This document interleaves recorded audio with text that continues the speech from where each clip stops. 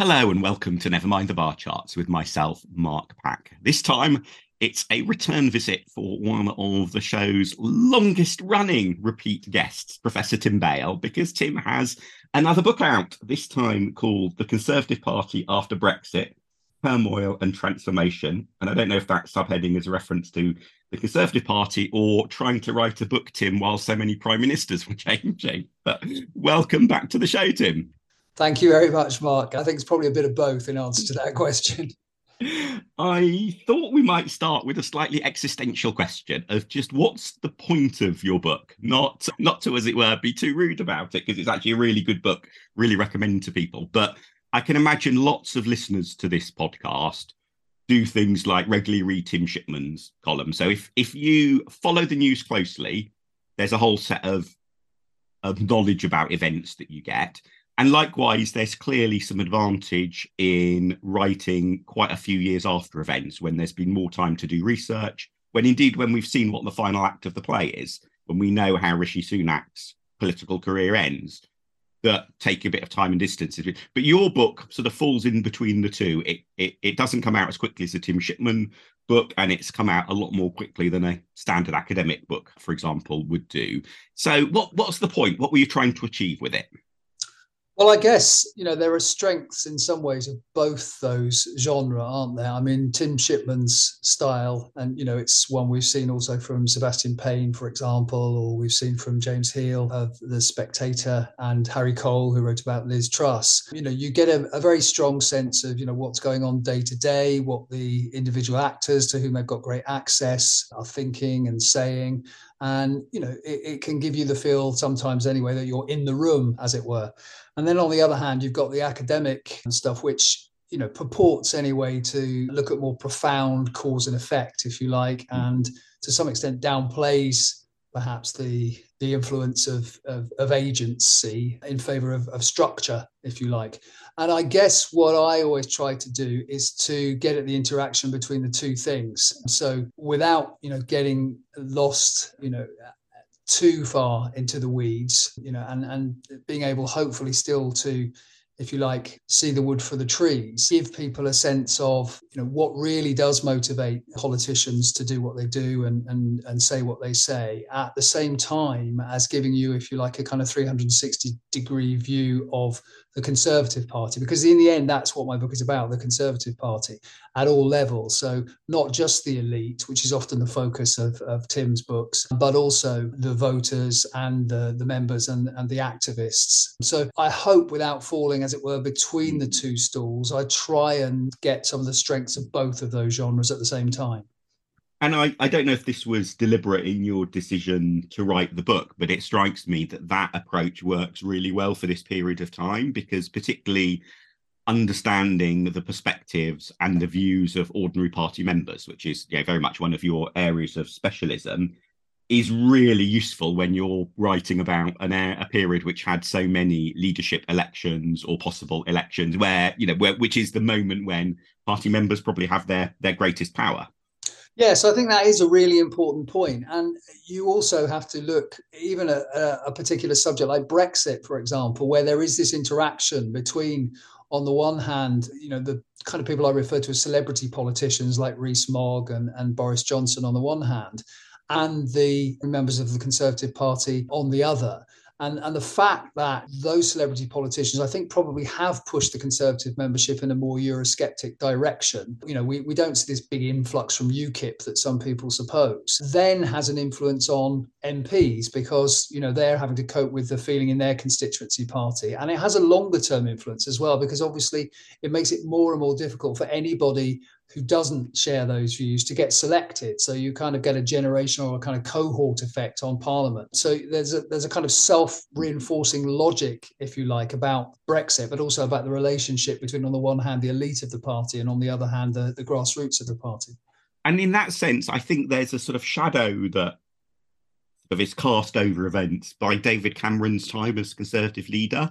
But in particular, this, which I've sort of talked about on this podcast before, this interesting conundrum that he talked about wanting to stop banging on about Europe all of the time, and in a way tried to lead the Tory party in that way, But you can't really see any trace of that in what he did to the party's candidates process. So he changed the party's candidates process in quite fundamental ways. And if you look at the massively increased diversity in the senior ranks now of, on many measures, not on some measures, but on many measures, massively increased diversity in senior Conservative ranks, an awful lot of that you can point to David Cameron deciding this is something I want to alter. And I do wonder how different the Conservative Party's arc would have been if he had taken the approach that, say, Keir Starmer is taking, where Keir Starmer is even more hands-on, I think, with changing how Labour Party selections operate, but with a very clear ideological angle to it. Cameron was happy to really interfere in the candidate process, wanted to stop banging on about Europe, but didn't put the two and two together. So a lot of the now leading Eurosceptics, Brexiteers, hard Brexiteers, are people who came through that new process that Cameron set up. Yeah, I think that's a very good point, actually. I mean, he was much more focused, as you say, on the demographics and on the optics, if you like, than on trying to create, if you like, a window into candidates' souls and find out what they thought about particular issues. Having said that, of course, I think you do have to take into account the fact that a lot of people who were elected under David Cameron, while they were Eurosceptics, certainly weren't Leavers. But only became Leavers, and sometimes very zealous Leavers, in the run-up to or after the Brexit referendum, partly in response, obviously, to that vote, but partly in response, obviously, as I've already suggested, to their grassroots members who, since that Brexit vote, have moved in an incredibly Eurosceptic, Brexity direction. And I think that raises that interesting question about which, in a way, is the aberration of the 2017 and 2019 elections, because I guess both the advantage and the disadvantage of you writing the book now is we don't yet know what the next election will be. And I think it seems to me very likely that politics over the next 10 years will play out in a way that will mean either 2017 or 2019 will have looked like the aberration. That if Labour, say, failed to win the next general election, then 2017 will really look like the aberration, and there'll be all sorts of reasons will apply for why it was the aberration. On the other hand, if Labour win, and in particular, I mean, when Labour don't win very many elections, but when they do, they then tend to have a run of success. And so if we end up with a series of Labour wins, then actually 2019 will probably look like the aberration. Now, obviously, the risk is that once we know what the next act of the play is like, that it all ends up seeming more inevitable than it was. So there's an advantage in a way, isn't there, of having to write without knowing which of those two. Or I guess we might have such tumultuous politics that actually there is so much sort of veering back and forth that neither of the two seem the aberration. But it's hard to imagine that we'll end up viewing those two elections equally. I think almost certainly one will feel like it was the odd one out, won't it? Yeah, I mean, possibly. But on the other hand, I suppose one could make the argument that in some ways, 2019 was a logical extension of 2017 as far as the Conservatives were concerned. Because as you know, Mark, much of the good work, if you want to call it that, done in the Red Wall by the Conservative Party in 2019 was to some extent, laid down by Theresa May, or at least the Conservative Party more generally, in 2017. So there's perhaps more connection there than one might think with the Conservative Party's effort.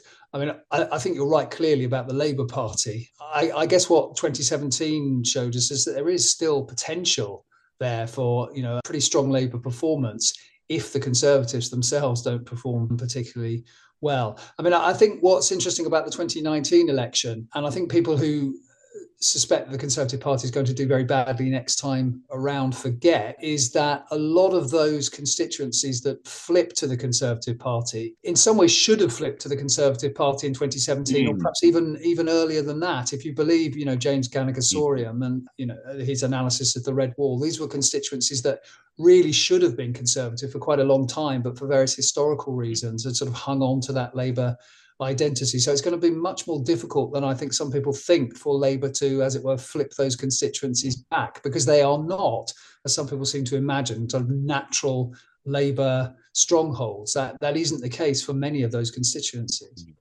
And I guess the other thing that with 2017 and 2019 and 2024, I guess it will be, is, again, once we know the outcome, it will be a lot easier to say, well, of course, these were the long-term trends that made this all inevitable, which gets to your point about this interplay between the long-term trends and the individual agency. And I guess I tend to instinctively, maybe this is a self-delusion it's necessary for me to have, but to quite like the idea that there is individual agency. And one of the reasons for that is that if you look at a lot of stuff that was written in, say, the 1970s about the decline of two-party politics and so on, in the end, the SDP and the alliance didn't succeed. And I think there's a decent argument in that sense that the structure set up the opportunity, but the individual agency then failed to take it. But so I was really struck in reading your book at one particular example, what seemed to me of clear individual agency that I hadn't really thought about, which is the power a prime minister has when they give their party conference speech in the autumn. So you home in, understandably, on Theresa May's autumn 2016 party conference speech, where she basically set out criteria for Brexit that were pretty hard Brexit, really. Critics, including myself, would say that they were actually inconsistent and it was incompatible. But I think even fans would say that definitely it was a very clear version of Brexit that she set out. And actually, party leader speeches at conference are, perhaps along with choosing when to call the general election, probably the greatest examples of, in a post-Fixed Term Parliament Act world, individual direct prime ministerial power, because you don't have a cabinet, you have a cabinet meeting before the budget even, you have, the Chancellor has some say in the budget. How much or not anyone other than the Prime Minister themselves is involved in writing that speech is purely up to the Prime Minister. There's no vote in Parliament the day after on the speech, and so am I sort of hunting too desperately for evidence of individual agency to delude myself that an individual being active in politics is worthwhile? Or do you think that actually both that speech in particular and maybe party leader speeches more generally are actually a really important part of the story? No, I mean, I think you're right. I think that speech in particular clearly had momentous consequences, because at that point we didn't know exactly what Theresa May, who after all was a Remainer, albeit a reluctant one, was going to do on Brexit. And as you say, I mean, it set out essentially what used to be called, I mean, it's a movable feast, that term, a hard Brexit. It was pretty obvious then that we were going to leave the single market, and we were going to, in all probability, leave the customs union as well. And as you say, that was done with no consultation really with her cabinet colleagues, to the point where, as I point out in the book, Philip Hammond, the Chancellor, was sitting there absolutely horrified at what he was hearing, but doing his absolute best not to indicate that to the TV cameras that were on him. No, I mean, I think you're right to say that and the calling of a general election, now that that's possible, are probably the kind of peaks of prime ministerial power. Now, of course, simply because prime minister makes a statement at conference, that doesn't necessarily mean that they can deliver on that, as we have seen on many occasions. So, but I mean, with regard to kind of setting the agenda, I think that was incredibly important. And then, of course, you have to go into, well, who actually wrote that speech? Was that Theresa May, or was that Nick Timothy and others who might have been involved? And I think one of Theresa May's problems, and it's something that will be said about her, I guess, forever really, is that she didn't necessarily have very strong views of her own on that particular issue, or indeed across a range of issues. So there was, to some extent, a vacuum there, which her advisors were able to fill. So even when we're talking about individual agency, I guess we're talking about the agency of several individuals sometimes, and not just one. Yeah, I mean, I still find I don't really know what to make of Theresa May, because she seems a really intriguing mix of different sort of personality traits, or political traits, perhaps. Partly, I think, just because the fact that she has got on with still being an MP and seems to be, quite diligent at doing that role, popping up just frequently enough on sort of big national issues to feel like she's still committed to the role, but not so frequently that, bad backseat driver, in a way, the way she's carried that on with her political career and the way she's sort of deported herself since being ousted in quite a brutal fashion does her huge credit, I think, compared to, that unbelievably ungracious departing speech from Boris Johnson, for example, or Liz Truss's, very perfunctory one. So there are definitely bits of how she has behaved, which I think are admirable, and one might say are quite moderate in a way of, reaching out to a broader audience. But then there are things like that speech. There is, her record as Home Secretary, again, is interestingly mixed. a whole load of quite hardline stuff on immigration and so on. But on the other hand, she was, in her own way, fairly quietly but fairly supportive of legalization of same-sex marriage. It's if she'd been prime minister for longer, I think she would have probably spawned a whole load of really interesting biographies. Yeah, and she was also, very deeply involved in the Modern Slavery Act as well. So, there are kind of, if you like, liberal and progressive sides to her personality. I mean, it's very difficult, obviously, when we're talking about Theresa May's time as prime minister, simply because, it became very evident from the point at which she lost that 2017 election that her days were numbered, and that everything she did really from that point on was seen not just through the lens of Brexit, but seen through the lens of who was going to replace her as Conservative Party Prime Minister. And clearly there were, a whole bunch of people, and particularly obviously in the ERG, who neither, had any respect for her, version of Brexit, which was, although we would say quite hard, softer than they would have liked, nor any respect for her as an election winner, and particularly when they believed that they had, the ace in the hole of Boris Johnson. So, I, to some extent, like many people actually in her party, even those who grew very frustrated with her, have a degree of, sympathy, if not respect, for the way that she handled herself.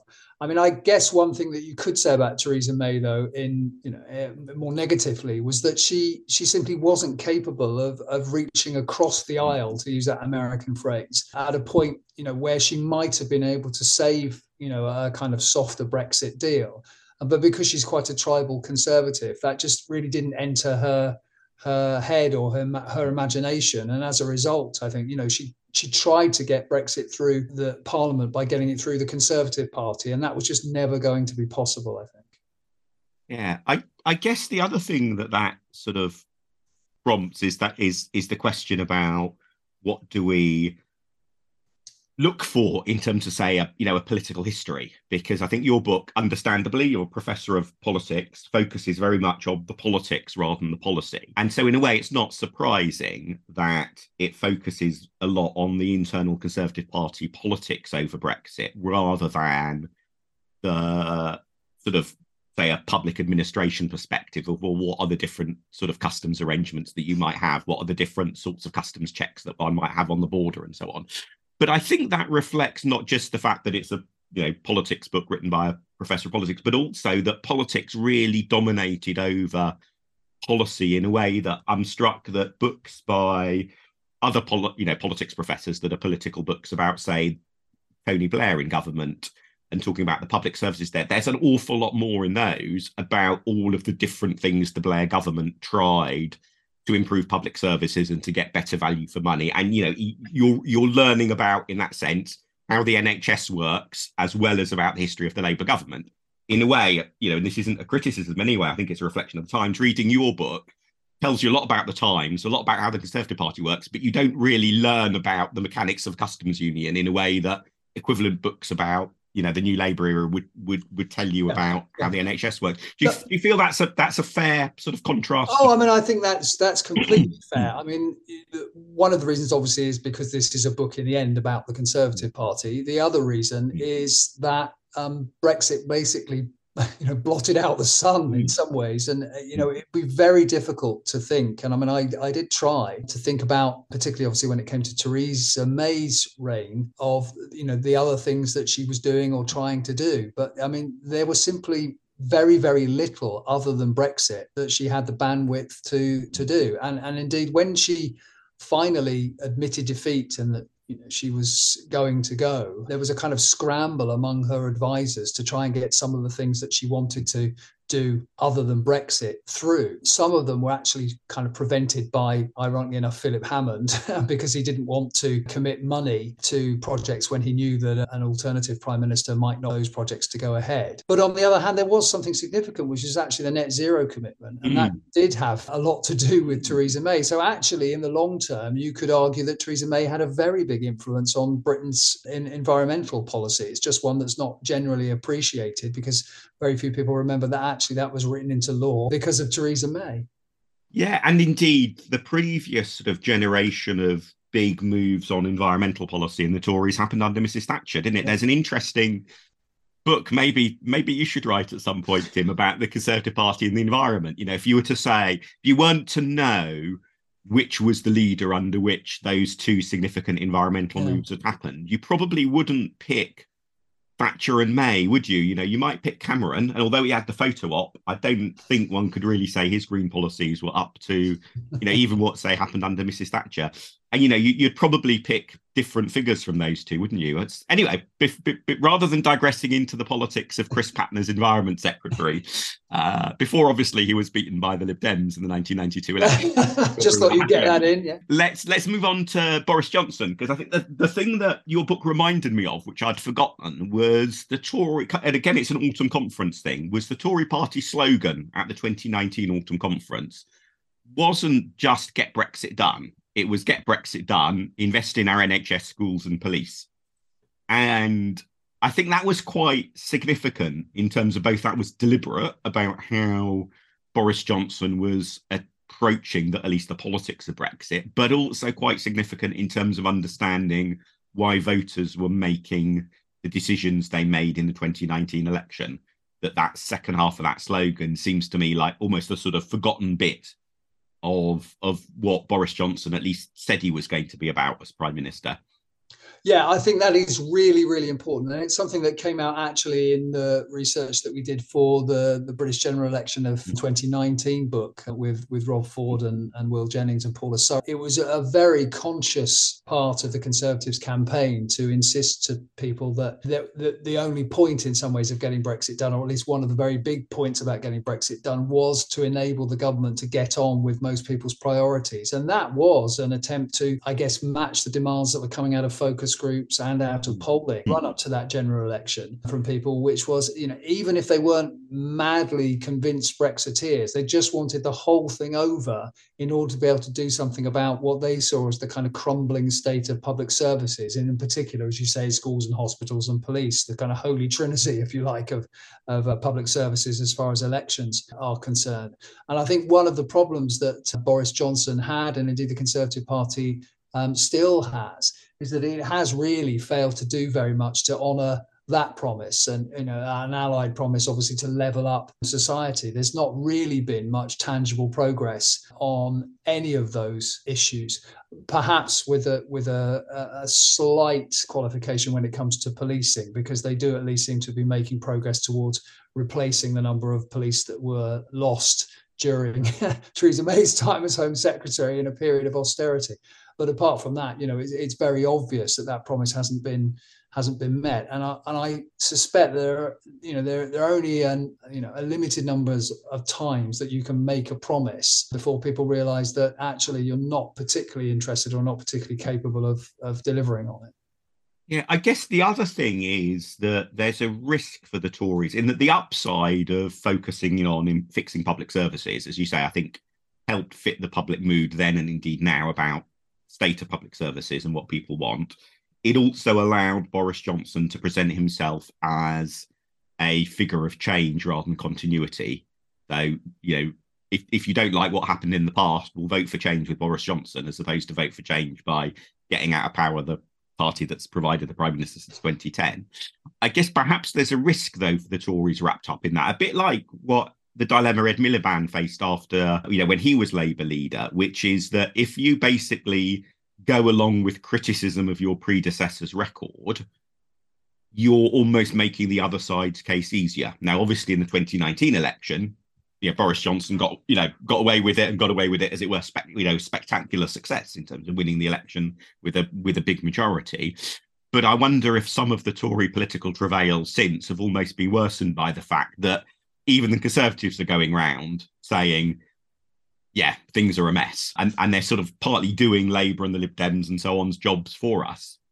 Yeah, I mean, there was a very interesting piece recently in the New Statesman by Anoush Chakelian about Conservatives beginning to kind of apologise almost for austerity, beginning to say, well, perhaps we went a little bit too far on that. Michael Gove in particular has suggested that on housing, for example. And I think you're right. There is a danger really in admitting the opposition's case. I also think you are very spot on, really, about the purpose of that second half of the Brexit promise, if you like, for Boris Johnson. It did allow him to present himself as a change candidate, if you like, as well as someone who was going to sort this particular problem out. And it also allowed Boris Johnson, obviously, to present himself as a kind of one nation Tory, which was the moniker that he adopted at the time, without actually very much evidence that he was anything of the kind. I think Boris Johnson is basically, in as much as he has any kind of ideology, a kind of bog standard Thatcherite. I mean, he wants to keep taxes low, wants to keep spending under control, and isn't particularly interested in any kind of huge transformation of any of those public services, either through structural reform or indeed by spending more money on them. Yeah, so talking about spending money, one of the other sort of, and you only mention it in passing and then immediately throw the reader to a footnote, which has a very long Twitter URL to type into, which is about, maybe one should call it, grants given to the media, to the newspapers during COVID lockdown, where you have this brief reference to essentially the government helping shore up its reputation with friendly newspapers by being fairly generous with government grants to help support the newspaper industry. But this all was fairly low key and mostly sort of didn't get much public scrutiny. So yeah, tell me more about this intriguing reference. Well, it comes from Dominic Cummings, and Dominic Cummings, of course, is famous for many things with regard to Boris Johnson. But one of the things he says about Boris Johnson is that during one conversation, Boris Johnson referred to the Telegraph as his real boss. And I think Dominic Cummings is fairly convinced, and he makes a reasonable case for this, that the government really did help out not just its own friends, if you like, in the media, but the newspaper industry more generally, in a way that wasn't given much publicity, given that it was obviously the newspapers who might otherwise have publicized it, by giving them kind of, in effect, kind of hardship grants to make up for their losses during COVID. Now, I don't think there's anything, particularly conspiratorial about that. I mean, I'm not sure if Dominic Cummings does either. But I mean, I think it does, once again, that, governments, generally speaking, will dole out money to people who they feel, will act in their interest or might act in their interest, and not actually tell the public, too much about it. But I mean, in terms of the money given out to various businesses, sometimes fraudulently, as we've since found out, I guess that's a drop in the ocean, but quite indicative perhaps of the close relationship that the Conservative Party has with the media, and that's something we could perhaps talk about. But I mean, I think the other thing I would say, just while we're on COVID, is that although the title of the book is The Conservative Party Up to Brexit, actually COVID plays a really, really big part in this story. I think what's been very interesting for me after doing a few interviews about the book is how much people, and this isn't a criticism of them, want to talk about Brexit and the impact of Brexit on the Conservative Party and the role of Brexit in this story, and how little actually people want to focus on COVID. And I think that's indicative in some ways of a wider desire on the part of all of us to sort of move on from that and forget about that. Whereas, one can argue that it had just as much of an impact on British politics, and perhaps will continue to do so, as Brexit has. And yet, it's not something, generally speaking, that people want to talk about very much nowadays. Although I wonder if part of that is a sense of that nobody quite knew what they were doing. But I think one could say that about both Brexit and COVID. But in the case of COVID, that's easier to justify and to explain away. But, our knowledge of the science of COVID has evolved enormously. I was the other day digging back through some minutes of previous Liberal Democrat federal board meetings to try and find some information. And so I happened to reread the minutes of and the paperwork around our special board meeting, at which we cancelled our spring 2020 conference because of COVID. And this was just ahead of the government sort of closing down all such events. So we had some discretion. We made the decision to cancel it, which was a bit controversial in the immediate aftermath, but very rapidly people recognised it was the right decision to make. But looking back at the sorts of things we were talking about then, really striking how limited and in some ways misleading, the scientific knowledge at the time was. So lots of stuff about hand sanitizers almost nothing about air conditioning, for example. Yeah. So there's a bit of, although I definitely think the government messed up and they got things wrong in a way that a more competent government wouldn't have got wrong. I guess there is also a bit, particularly for members of the public who don't follow politics that closely, a bit of a sense of, you know, and this certainly comes through very strongly in things like the Times focus groups, you know, at the time, was a sense of, yeah, the government's, you know, trying hard and it's all complicated and everyone's finding it difficult, in a way that with Brexit, one can more easily point the finger of blame at things. Yeah, I think that's right. But I think if you're looking at the Conservative Party in particular, COVID exposed all sorts of divisions on an ideological level, as well as on the level of kind of personal ambition that are worth remembering and are worth talking about. And in particular, I think because we now have Rishi Sunak as Prime Minister, they are very interesting, because it was clear that Rishi Sunak was pushing Boris Johnson, and sometimes pushing against an open door, as it were, to open up earlier than perhaps, you know, science would have suggested was a good idea on more than one occasion, actually. And it is no exaggeration to say that, you know, the government did get it wrong on a couple of occasions, and probably ended up with a death toll far higher than it needed to be, simply because, you know, there was this belief among, if you like, free marketeers in the Conservative Party that lockdowns were per se a bad idea and should be abandoned as soon as possible. Also, because obviously there was a concern about, you know, the effects it was having on business. And, you know, once again, you can see also the role of what I call the party in the media here, because they were very much behind and pushing all the time for lockdowns, as they call them, to be lifted, and for things to go further and faster than the best advice was at the time. And in fact, not just at the time. I mean, I don't think there are many scientists who would resile from the conviction that they had at the time that although lockdowns, for want of a better word, you know, weren't something anybody wanted to do, probably were necessary to prevent the spread of infection, an infection which at the time we couldn't do very much about. Yeah, and so before we just come on to Rishi Sunak's views, just backtracking slightly to that phrase, the party in the media, which you use quite regularly through the book, it had the feel to me, I don't know if I'm wrong about this, of being, I mean, in a way, a very understandable phrase, but probably a phrase with quite a lot of political sort of theory, as it were, behind it. So I wondered if you just wanted to unpack what you mean by that.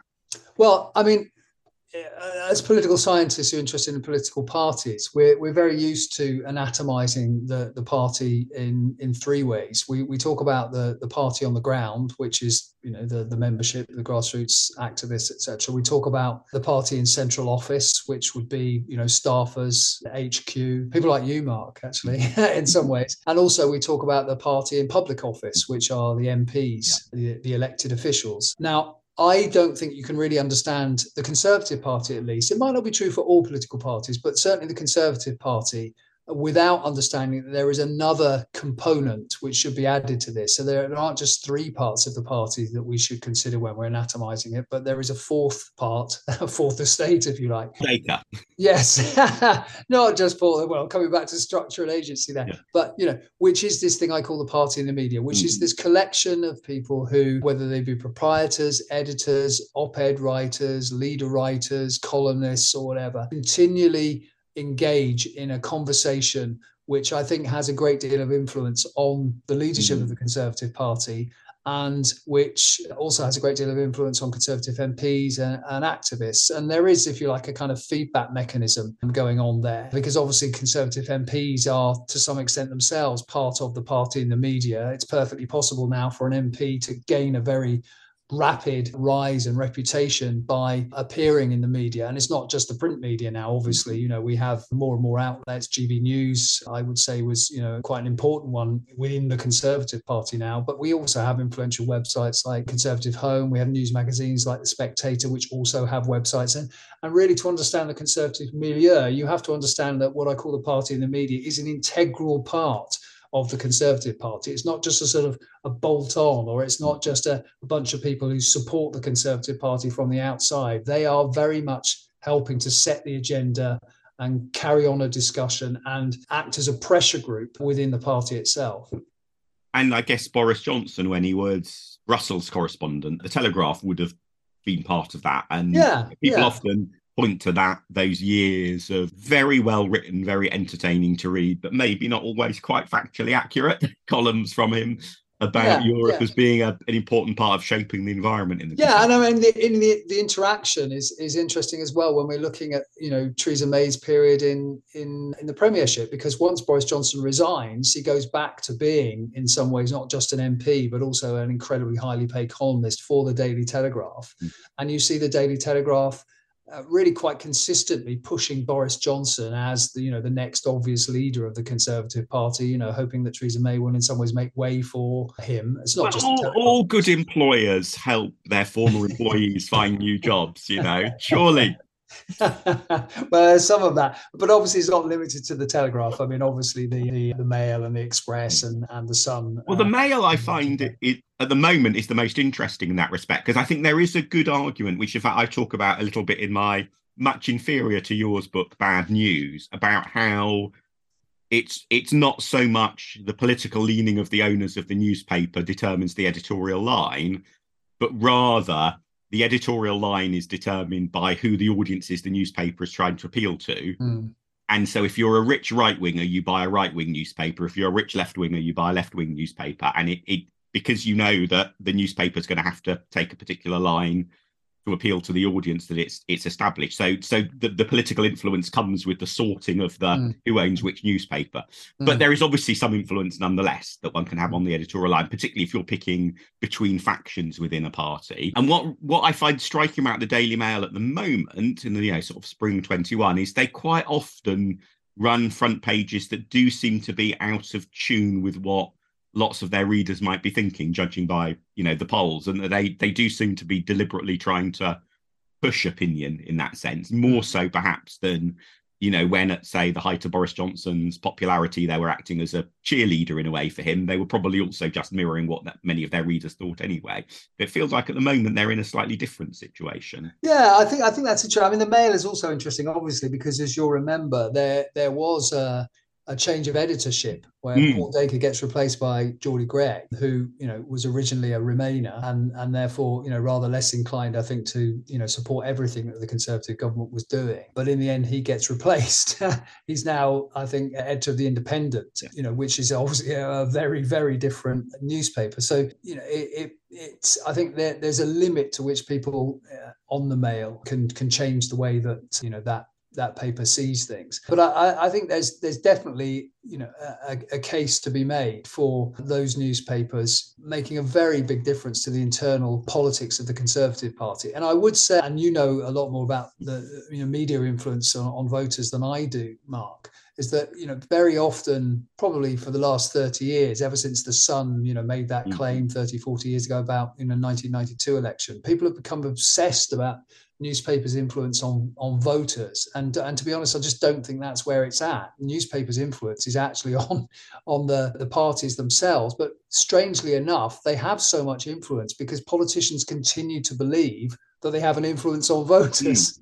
Yeah, I mean, there's a whole thing about the legacy, of newspaper influence that has continued even as the sort of substance, in a way, has shriveled away. Yes, it's got this kind of half-life. I mean, it always amuses, baffles, frustrates me that on the rolling TV news, you will get the following day's newspaper front pages reviewed. But actually, you can look at all of the newspapers, online easily enough. What you don't get, which would be massively more useful, is for newspapers in the morning to do a review of the previous night's TV bulletins. Because actually, I can find out easily enough, partly through really good early morning emails that 1001 media institutions do, what all the media front pages were, newspaper front pages are of a morning.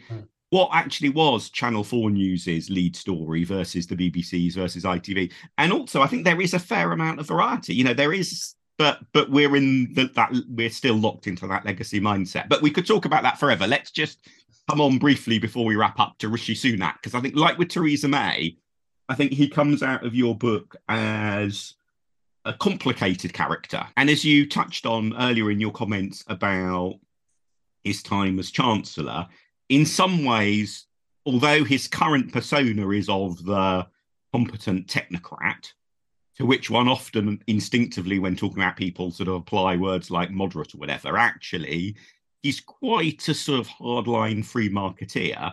Although, ironically, perhaps the biggest sort of symbol of that as Chancellor was him really pushing against lockdown, which sort of fits with sort of traditional right-wing perspectives in many ways, but doing so by doling out large amounts of dosh through Eat Out to Help Out. So for all his professed belief in the free market, he actually decided to deliberately distort the out-of-home dining market by offering huge cash incentives. But I think that there is a certain intellectual consistency there, definitely, which is that he's quite a right. Reading your book reminded me of the sorts of comments he made attacking, as he called it, woke culture during the Tory leadership election, which again seemed to me to go beyond this is what you say because you're having to tack to appeal to the members. That he's quite a right-wing character. He's not a Notting Hill David Cameron type. He's not a George Osborne even type conservative, really. That George Osborne, very sort of traditionally right-wing views on the economy and the deficit and so on, but with actually quite a strong social liberal streak on a range of issues, at the equivalent of arguments over woke culture wars, during George Osborne's pomp. Actually, he was quite often on the side of being socially permissive and reform and so on. I can't remember off the top of my head which way he voted on, say, same-sex adoption, but he certainly wasn't an out-and-out opponent, for example, of legalising same-sex marriage, was he? But Sunak, in that sense, just seems to be a more straightforwardly right-wing across-the-board character. Yeah, I think that's absolutely right. I mean, I think the comparison with George Osborne does bear some thinking about, because I think, like Cameron, Osborne presented himself as a moderniser, and therefore many people confuse that with also being a centrist, if you like, on economic policy. But I do agree. I mean, I think there was an essential social liberalism about George Osborne and indeed David Cameron that isn't reflected in Rishi Sunak. Now, I'm not saying that Rishi Sunak is Suella Braverman in a suit. I mean, I do think, there is a difference between them, but I do think he believes some of the stuff he says when he's talking about woke. And I don't think you would have got George Osborne or David Cameron to promote Suella Braverman as Home Secretary. Or indeed, it reminds me of how in the early days of David Cameron's leadership, the Tories did things like target mail to sort of try to win votes from the Lib Dems, where Cameron called himself a liberal conservative. Yeah. It was, if you sort of contrast, that was not really followed through with in many ways in terms of how Cameron was then Prime Minister. But if you contrast that with, say, Sunak's rhetoric about having a go at woke culture, those are two very, very different. They are. I mean, I think Rishi Sunak has, or is attempting anyway, to pull off the trick of saying to people, well, I was a Chancellor under Boris Johnson. I was looking after the money. I didn't have very much to do with all this other sort of populist stuff. I represent a kind of break from all that on the one hand.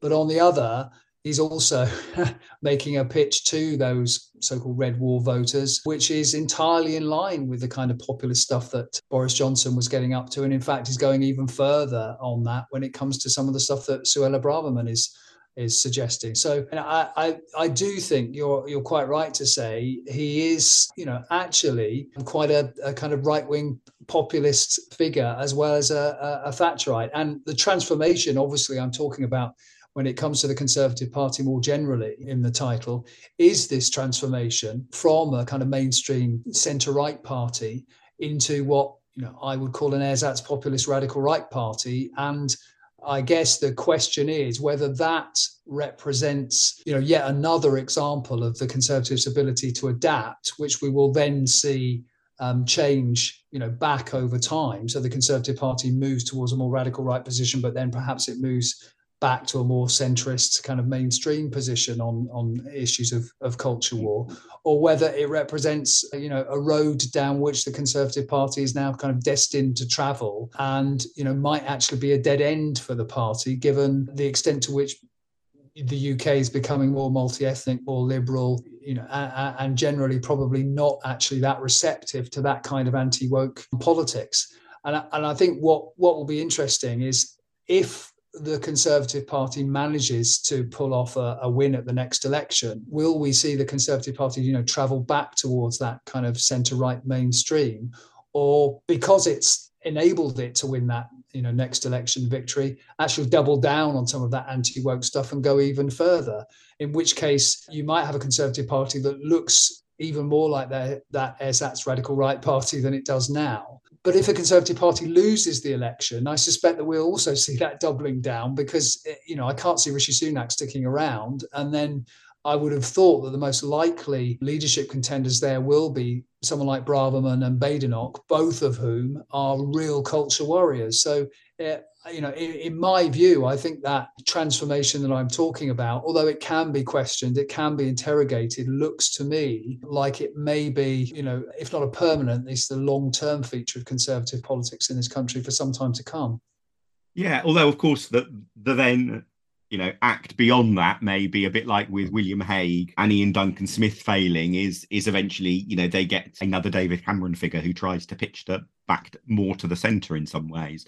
But so one just final question about Sunak before we wrap up, because in the story, as you've just told it, Sunak is in a way a logical extension of Boris Johnson. Mm. But when Sunak quit from the government and helped, precipitate Johnson's fall, he was very clear in emphasising or claiming publicly that he was quitting for policy reasons. And I always, and you cover this in the book, and it's an interesting emphasis, because he had basically two reasons he could have given. One was about horrendous mismanagement of a case of alleged sexual harassment, and one was about policy differences. And I think it's sort of largely unexplored and unexplained, in political commentary in general. Why did he not go for the outraged by our failure to take sexual harassment seriously? We need that. To me, seems like that would have been the very straightforwardly safe political route. If you've got a difficult question to ask things about why were you horrible to Boris Johnson, that's look, because I want to be able to say to every woman in this room, with an absolute, look them in the eye with an absolutely straight face, that sexual harassment by powerful men in power is completely unacceptable. That just gives you such safe ground. And yet he didn't choose that. He chose to say it was about policy. Why do you think, why did he decide to make it about politics? Given that everything that we've seen since is that in a way he's extending the Boris Johnson policy approach rather than trying to go off in a different direction. Well, because simply I think he was afraid that any kind of criticism on a personal level of the way that Boris Johnson handled that and other scandals would have led the membership and indeed some of the, Boris Johnson's fans in the party and the media not to give him a fair hearing during the leadership contest. And after all, the reason he resigned was because he felt that, he had to distance himself from Boris Johnson, and indeed Boris Johnson had to go, for that leadership contest to take place and for him to win it. And I think almost everything Sunak did, and I think everything Liz Truss did, really for a year or two before Boris Johnson finally went, was dictated in part by their leadership ambitions. And one thing we know about the Conservative Party is that, leadership ambitions, and this comes back to your points about, structure and agency, are an incredibly important explanatory variable when analysing everything that the Conservative Party says or does. And, it's not for nothing. And, this quote probably as well as I do, that John Ramsden, the historian of the Conservative Party, once said it was an autocracy tempered by assassination. And it continues to be that.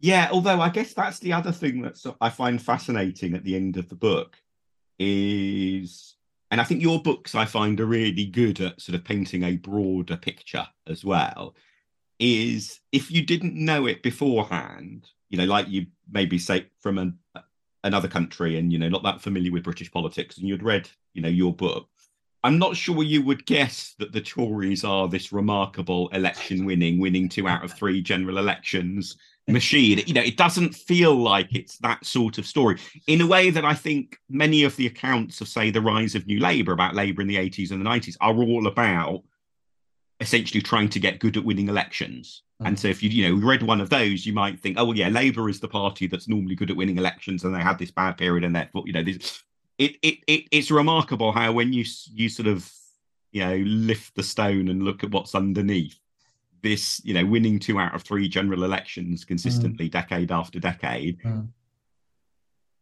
It seems a remarkably ramshackle affair. Yeah, I mean, I would agree with that, but I guess we would then come back to the inbuilt advantages that the Conservative Party does have in the UK, and in particular in England. You know, it is this force for English nationalism, and that can't be ignored.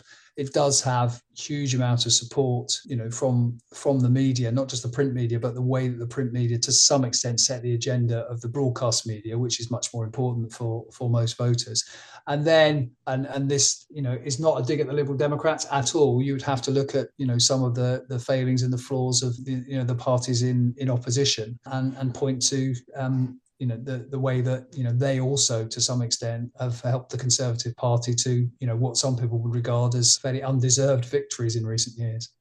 Yeah, obviously I would throw in the importance of the electoral system, very, you know, as probably sort of what maybe even top of the list in terms of, you know, because if you've got a first past the post electoral system, you're almost certainly going to have at most two parties that are regularly winning elections, and you don't require that much of an imbalance in other underlying long-term factors for it to be one party that dominates, I would guess. Although I'm sure there is evidence about, you know, actually how many parties win how often under first past the post, different systems around the world. But I'm guessing rather than having some statistics to pull on that.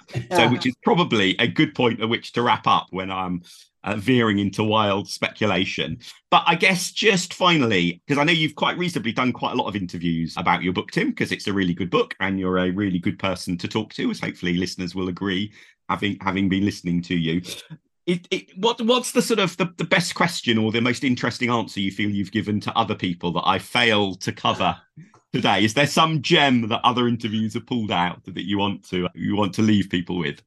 Actually, no. I'd say probably your first question to me was the hardest question I've been asked.